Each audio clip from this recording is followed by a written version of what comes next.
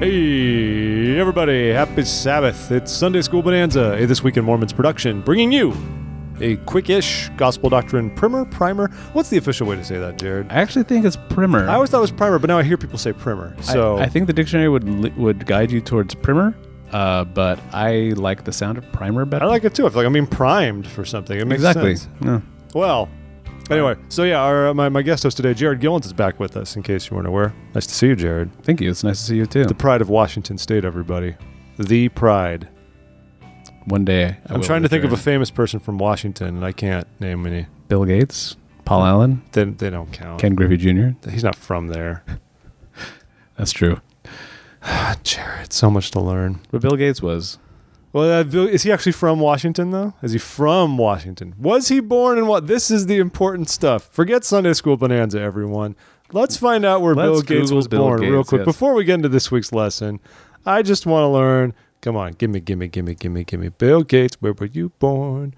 He was born in Seattle. Dang it. All right, fine, you get Bill Gates. So there you go. Fair enough. Now, a very generous man, I might add. Yeah. Like his operating system or not, he's done great things with his wealth. And a lot of that you can actually attribute to Melinda. Melinda softened him quite a bit. That's true. Anyway, this week's lesson is 13. This generation shall have my word through you. And we're basically going to talk about Joseph Smith and all the stuff we got through him. It's kind of a hagiographical lesson in a sense in that way. But that's a $10 word right there. Thank you. Look it up, everybody. A lot of cool stuff here, though. We'll talk about basically great things that were restored and things that we understand, especially in the sense of Scripture that we've been given through Joseph Smith. Now, there is an attention activity, and you folks, longtime listeners, know I like to tease about these. This one could go either way. It could be worthwhile, or it could also take 4 hours to actually get done. So the teacher is supposed to write a bunch of things on the board, including that our creation in God's image, the physical nature of the Godhead, apostles and prophets, priesthood, mode of baptism, the gift of the Holy Ghost, premortal existence, baptism for the dead, resurrection, kingdoms of glory, eternal marriage, all this stuff. You're supposed to write all that on the board and then invite a class member, challenge a class member to erase from the chalkboard anything that has not been revealed through Joseph Smith. And they will be able to erase nothing. And you will stand supreme as the teacher. And they will know their role as students. And then you will carry on. It's not the worst one. It's fine. It just doesn't seem like something that's worth taking a lot of time out of class for. Or, if you're spending the first 15 minutes of your class prepping your board, is that a wise? Well, you could be the monster who leaves promptly before the 5 after to go, get ready like primary teachers or whatever. But do what you want. So, as we know from Doctrine and Covenants, Section 5, verse 10, we know that this generation, which means dispensation, will receive the word of God through Joseph Smith. The lesson actually wants us to ask, how is that statement true for you? How is it true for Latter-day Saints? I'm curious if you have any comments on that, Jared. I'm kind of just there's a boilerplate stuff in my head right now with that. So, well, sure.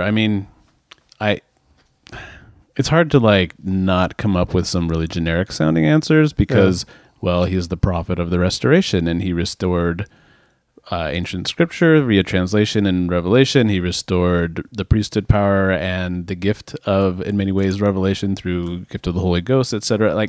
We received the word of the Lord through Joseph Smith in that he restored the means by which we received the word of the Lord in the latter days. There we go. So any other word of the Lord we receive, as a result, he basically gets credit. He gets the finder's fee, right, for all that stuff. Section 138. It's not really yours, Joseph F. Smith. Yeah, Thomas S. Monson says something profound and important in General Conference. It's because of Joseph Smith. That is true, though. That's a really good perspective to have. We're very fortunate to have open canon and to believe in modern revelation. It's something that's always baffled me.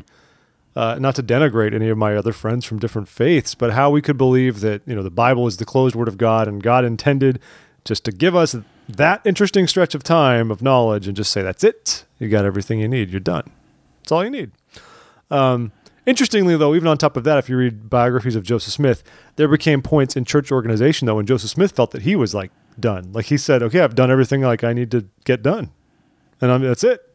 Anyway, you'll learn, especially if you read biographies, like after the Kirtland Temple was dedicated and got going, Joseph Smith very much felt like he had achieved his life's work, and that was sort of that was it. But he still had more to do that he wasn't aware of. But he's not alone in that kind of a thought process. We know like Moroni. He thought, well, I'm done. It's all compiled, and my dad did all the work, and oh gosh, I'm still alive. I guess I love need that. to put a few more things in. Well, I got a little bit more time. I guess I'll compile this Jaredite record. Which makes me wonder how much more time he still might have had after chapter 10. Sure. And I guess I'll put in some letters for my dad. And there's like some of the best stuff, in my opinion, some of the best stuff in the Book of Mormon, doctrinally speaking, comes from the time after which Moroni thought I would be dead. Exactly. By now. Where would we be without Moroni 7, for example? Like, oh, yeah. Yeah. Beautiful stuff. Yeah. Anyways, we don't want to digress, but where would we be without any of this stuff? We wouldn't have Moroni 7 were it not through Joseph Smith. So as a real quick list of, let's think about all the different scriptures in particular that we've received through Joseph Smith. So, of course, the Book of Mormon is the obvious one. Right. The Doctrine and Covenants and the various iterations that took it to be the Doctrine and Covenants. Originally, the Book of Commandments, and then and especially so because we believe that the Doctrine and Covenants is a book of modern scripture, and that any modern prophet could add to it. But really, the majority of what we have in there is direct revelation to Joseph Smith or writings from him. Yeah. We only have like one section, I think, from Brigham Young, one from John Taylor, I believe, and then one from Joseph F. Smith. Yeah. The rest of it came to us through the word of the Lord through Joseph Smith. Yeah, so it's crucial. And then, of course, Pearl of Great Price. Pearl of Great Price has always been a fascinating little book to me. Well, it's kind of like they put together a whole bunch of different things that didn't really fit just disparate stuff, and they just said, okay. Because I look at the Pearl of Great Price, and I say, okay, we got Joseph Smith history, which I guess works, and then you've got Abraham and Moses, which are standalone, so they put them there. Because in theory, you could have argued, and I have to wonder if Joseph Smith had really... we'll talk about, of course, also the Joseph Smith translation of the Bible. If that had been like a fully completed, publishable Bible, because we were kind of discussing whether it was ever done. It makes me wonder if there would have been value in saying, what we're going to do is we're going to interject the Book of Moses where it belongs, and we're going to interject the Book of Abraham. And I don't know. But as it is, we just have them as their own little books. A question I have about the Pearl of Great Price, because like I said, I kind of do view it as sort of a repository for several things that didn't really fit anywhere else. A few weeks ago when you had Bill Doolittle on the show, he mentioned that the original Doctrine and Covenants included the Lectures on Faith. It did, until the 1920s. Right, and that was considered the doctrine part of the Doctrine and Covenants, and then they removed it because they're like, well, this isn't actually technically a revelation from the Lord. It doesn't belong here. So my question is, and this is for you all to ponder at home, why not stick it into Pearl of Great Price? That's the repository for things that don't really fit in the Should we start a movement? I don't know. Cause a march on Temple Square kind of thing? If any of you haven't read the Lectures on Faith, I highly recommend it. I've read it a few times now, and I always learn more every time, and I don't see why it shouldn't be part of the canon. It used to be. It's interesting. Recanonize it and put it in the Pearl of Great Price. So this is the lobby. We get that in the Pearl of Great Price, and when Come Thou Fount of Every Blessing becomes a hymn again. Yeah. All right. Well, that's my new cause. I'm for it. I was wondering what my next move would be, Jared. Now I know. I think a lot of these we could talk about. We talked about Pearl of Great Price. Book of Mormon, of course, is fascinating, and we've had whole lessons on that. But the Book of Mormon is amazing because for me, it gives me such a clearer picture than just the Bible, and that's almost pablum to say. But at the same time, it's really true. I love reading the Book of Mormon, and I feel so enlightened when I read it, especially because it's not just that it's written for our day, but we know that the inspiration to translate it was received through Joseph Smith, and he wrote it for our day in that very literal sense, and that it's language that applies to us, that it's not strictly written in just strict King James Version stuff. It's a little more, most people talk about how it's more accessible in its writing style, and that's because it came through a human in the 1820s. Translating. Yeah. Literally translating for a contemporary audience. And that's the interesting thing, translating. And we find that Joseph Smith becomes more comfortable. We talked about this last time you were here, that you see that his process even of translating or receiving inspiration really is what it evolves into, really grows as he becomes more confident in himself, I would say, as a prophet. You see the Urim and the Thummim, then you see the seer stone, and then you see as we evolve into Abraham and Moses, it's really just pure inspiration. And I mean, you were talking about that a little bit, Jared, how it's funny that we call the Joseph Smith translation of the Bible a translation. Right. I feel like in the Latter-day Church, we use the word translation fairly loosely, and maybe that's a legacy of Joseph Smith because honestly, while at least with the Book of Mormon, we have gold plates where we see this is a written record. Here's the English version of that written record. with the Old Testament, with the Joseph Smith translation. And if you go and look at some of the supplemental material, they explain a lot of this in detail. But basically, Joseph Smith didn't try to find any old manuscripts, nothing from the Latin Vulgate version, nothing from the Septuagint, nothing from, any like... Oh, yeah, those things. We all know what those are. Right. Yeah. Wikipedia is your friend. Nothing from Hebrew, Greek, anything like that. He didn't do what you would do if an actual translation. Right. And to clarify, and I gave him some bona fides the last time I was on the show, but I actually work as a translator. Majority of my time I spend at work is translating Spanish into English. So if somebody gave me a Spanish translation in English and said, please correct this and improve it, I would say, please show me the original that this came from. I can't improve upon it or correct it or do anything with it if I don't see where this came from. And yet that's exactly what Joseph Smith did with the Bible. Instead of going to an original or other language manuscript, he pulled out a King James version of the Bible, actually, that... they bought from Grandin. Yeah, during who printed the Book of Mormon. Yeah. And so he just goes through the text of a translated King James version of the Bible and quote unquote translates it and improves upon it. One thing that was really interesting, a quote from one of the essays that we get linked to is, where'd that go? Okay. It says, historian Mark Lyman Staker characterized the translation as one of quote ideas rather than language. So that might help us kind of understand what the translation is. Like, we're not necessarily supposed to understand it as what I would consider a translation in the professional sense that I do it. That it's more of a, let's clarify ideas, let's restore doctrines that were lost. Well, it's almost like it's that fine line of the idea between interpretation and translation. Because of course you'd argue like a translator is interpreting. That's true. But at the same time, the duty of a translator doing that kind of interpreting is to take what someone else is saying and convert that into a different language that still conveys the exact same thought. Right. Whereas Joseph Smith was actually adding. The interpreting was more like, I'm reading this and saying, okay, well, this is wrong. or this is unclear and we can clarify this. It shouldn't be 12 angels. It should be it shouldn't be 7 angels. It should be 12. Like this and that. We need to clarify. And it's that kind of interpretation where instead he's clarifying throughout the Bible. And it's a very interesting process. And this really became a passion of his because this happened in the years after the church was organized. The Book of Mormon was done. And when he received the commandment to go and translate or interpret the Bible and add to it, he really went all in on that, and he enjoyed doing it a lot. And different people served as scribes. Once again, Sidney Rigdon was very involved. Emma even was a scribe at a time when he did this. And it's a fascinating number of years that he spent working on this. And I think he viewed that as his next great project as far as Scripture goes, to fix the Bible. Like we have the 8th article of faith. It's very funny, that qualifier. We believe the Bible to be the Word of God as far as it is translated correctly. We're very clear about that. If it is not translated correctly, we're like, well, fake news. And again, like it's interesting, like you wonder what he means by that. 'Cause since we kind of established that like the word translation is being used a little loosely, does he also mean transcribed correctly, transmitted orally correctly? Because, a lot of these old manuscripts probably were passed on orally before they were actually written down.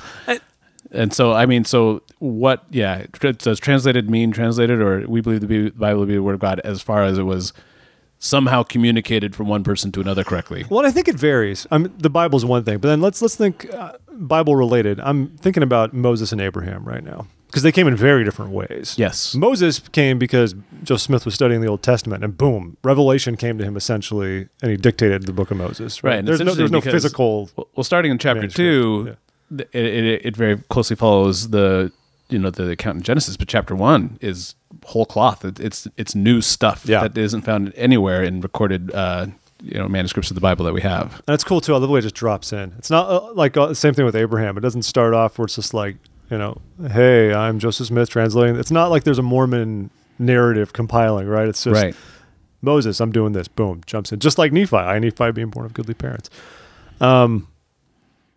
Yeah, it's really, really interesting. And then Abraham, the book of Abraham merits an entire podcast on its own, many podcasts on its own, because I know a lot of people who've even left the church because of the book of Abraham. It's sad. It's an enigma. There's a lot of stuff, and even in the church has published a really helpful essay about the provenance of the book of Abraham and its historicity. I highly recommend reading it. It's linked to in the lesson materials online. But even the church historians who are writing this essay acknowledge that there's some stuff that's just like not quite clear about its provenance and where exactly it came from. And there's a little bit of some speculation and some suggestions of where this material would have come from, if not directly from the papyrus. But they kind of leave some things saying, it's a matter of faith. And it's sort of like, it's just like establishing the truthfulness of the Book of Mormon, where the only way you can really do that is by praying and receiving revelation.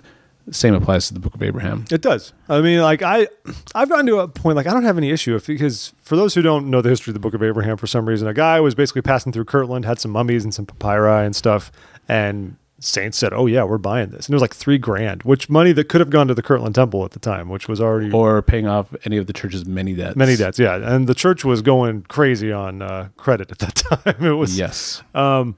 Anyway, they had this. It was this cool, inspiring thing. The Book of Abraham came from it. And it wasn't until many, many, many years later, I think. And there's always been allegations, I think, where they show up in like the Met or something like that. Anyway, I don't remember where it was. Anyway, they found some papyri that they said were just like basically Dead Sea funereal. Say that word for me. Funereal? Funereal. I was going to say funereal. Like funereal scripts that had nothing to do with it. That were regularly buried with mummified people. Yes. Now, there's a couple things to bear in mind. One, we don't know how all-inclusive that is. I think there's a lot of stuff that doesn't corroborate that completely, like it's the entirety of the papyri, for one. But on top of that, sometimes these things can just come through inspiration. We find so often in the restoration process that instead it's just finding a vehicle through which faith can be manifested and revelation received. And I have no problem with that. If this was just some weird thing that set a spark off in Joseph Smith to inquire about some of the extra stuff about Abraham that maybe he wasn't thinking about looking into otherwise, great. But you're right. I mean, and to a lesser extent, I mean, this is a little less of a leap, but, we see that happen all the time in the Doctrine and Covenant itself. You get Emma saying, "Oh, the room above the store is so dirty because of all the tobacco spit. Ask the Lord how we can keep our room cleaner," which is kind of an odd thing to go to the Lord and say, how do we keep the floor of the room above the store clean? But we end up getting the whole word of wisdom out of that. Yeah. And so, again, I know that's not an exact one-to-one comparison, but like, the idea, that you're communicating is sometimes you start out with one thing and then the Lord leads you in a new direction based on where you started. And he should. I mean, I think if any of us feel like our entire relationship with God is that we seek things that we want and then he gives us the exact thing, then maybe we're not stressing that enough, right? Mm-hmm. Because very often we can receive revelation that we're not looking for or an exact answer we don't want. But that's because the Lord works with us. But as we demonstrate that faith, that's the crucial thing. And that's the hard thing to do. Because if you receive an answer you're not looking for, if you receive inspiration that doesn't make sense to you, but you don't follow through on it, you're less privy to receiving more revelation down the line. But it requires a lot of faith to actually say, all right, well, I'm gonna do that then. We'll go with it. Yeah. That's tough. And I marvel at the faith of Joseph Smith in carrying all of this out. Whether it was, of course, all the stuff we talked about in the Bible translation or the Bible redo, which is fascinating when you read about there's so many revelations in Doctrine and Covenants that are directly related to that process, because all throughout you can see they're just asking questions. Then the Lord says, all right, well, here, I'll tell you about this. Yeah. They asked at one point if they should translate the Apocrypha, and the Lord just says, no, just skip it. It's good. Move on. And then, also, as we were kind of discussing this earlier before recording, but that he even at one point in the translation of the Old Testament was told, okay, you've kind of gone far enough in the Old Testament, start to work on the New Testament now. So yeah, he's being redirected and pointed toward things that I think the Lord felt these are their priorities. Yeah. Focus on these things first. And if Joseph Smith had lived longer, who knows, he might have gotten back to the Old Testament. Maybe he would have gotten back to the Apocrypha. And because the Lord said there are true and correctly translated things in the Apocrypha, but he said there's also a lot of untrue stuff in there that was put in by men, so that's why you can skip over it. So maybe Joseph Smith could have clarified some of that stuff. He could have fixed it all. It'd be great. But who knows? Then we'd all celebrate Hanukkah. Be perfect. Anyway, I'm glib, but there's a lot of valuable stuff that we've learned from Joseph Smith and from all these things. Jared, thank you for joining us. It's my pleasure, as always. Great. Everyone, Sunday School Bonanza. Join us on iTunes. Find us everywhere. Talk to us on Facebook. Send us an email at contact@thisweekinmormons.com. And we love being here for you. So until next week, we hope you have a great Sabbath day. For Jared, I'm Jeff. We'll see you later.